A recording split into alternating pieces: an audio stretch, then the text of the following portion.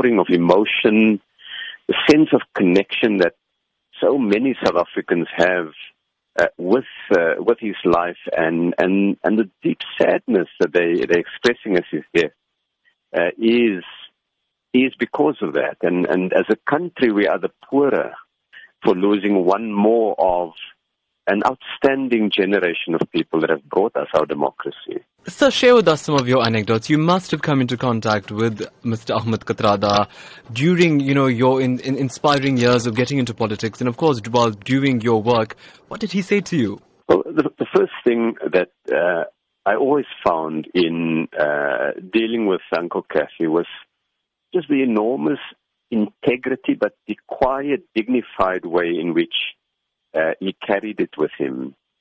In all my years in both the movement itself and in government, he's never come forward and asked for anything. All of what he did in the struggle because he was living out his beliefs and his principles.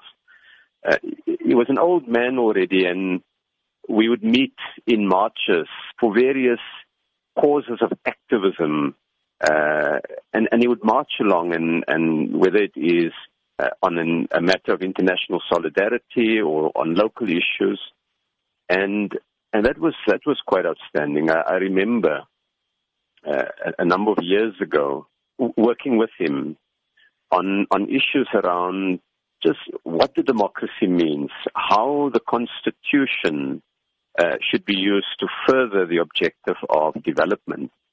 And what Uncle Kathy shared with me and with other colleagues is this fierce sense that what we fought for must benefit poor South Africans, that the life we're building mustn't be for our benefit as representatives in government or in the ruling party. It must be for everybody. He was always advising and talking about best practice, even to his last days, where he was critical of the ANC, the very movement he so proudly served.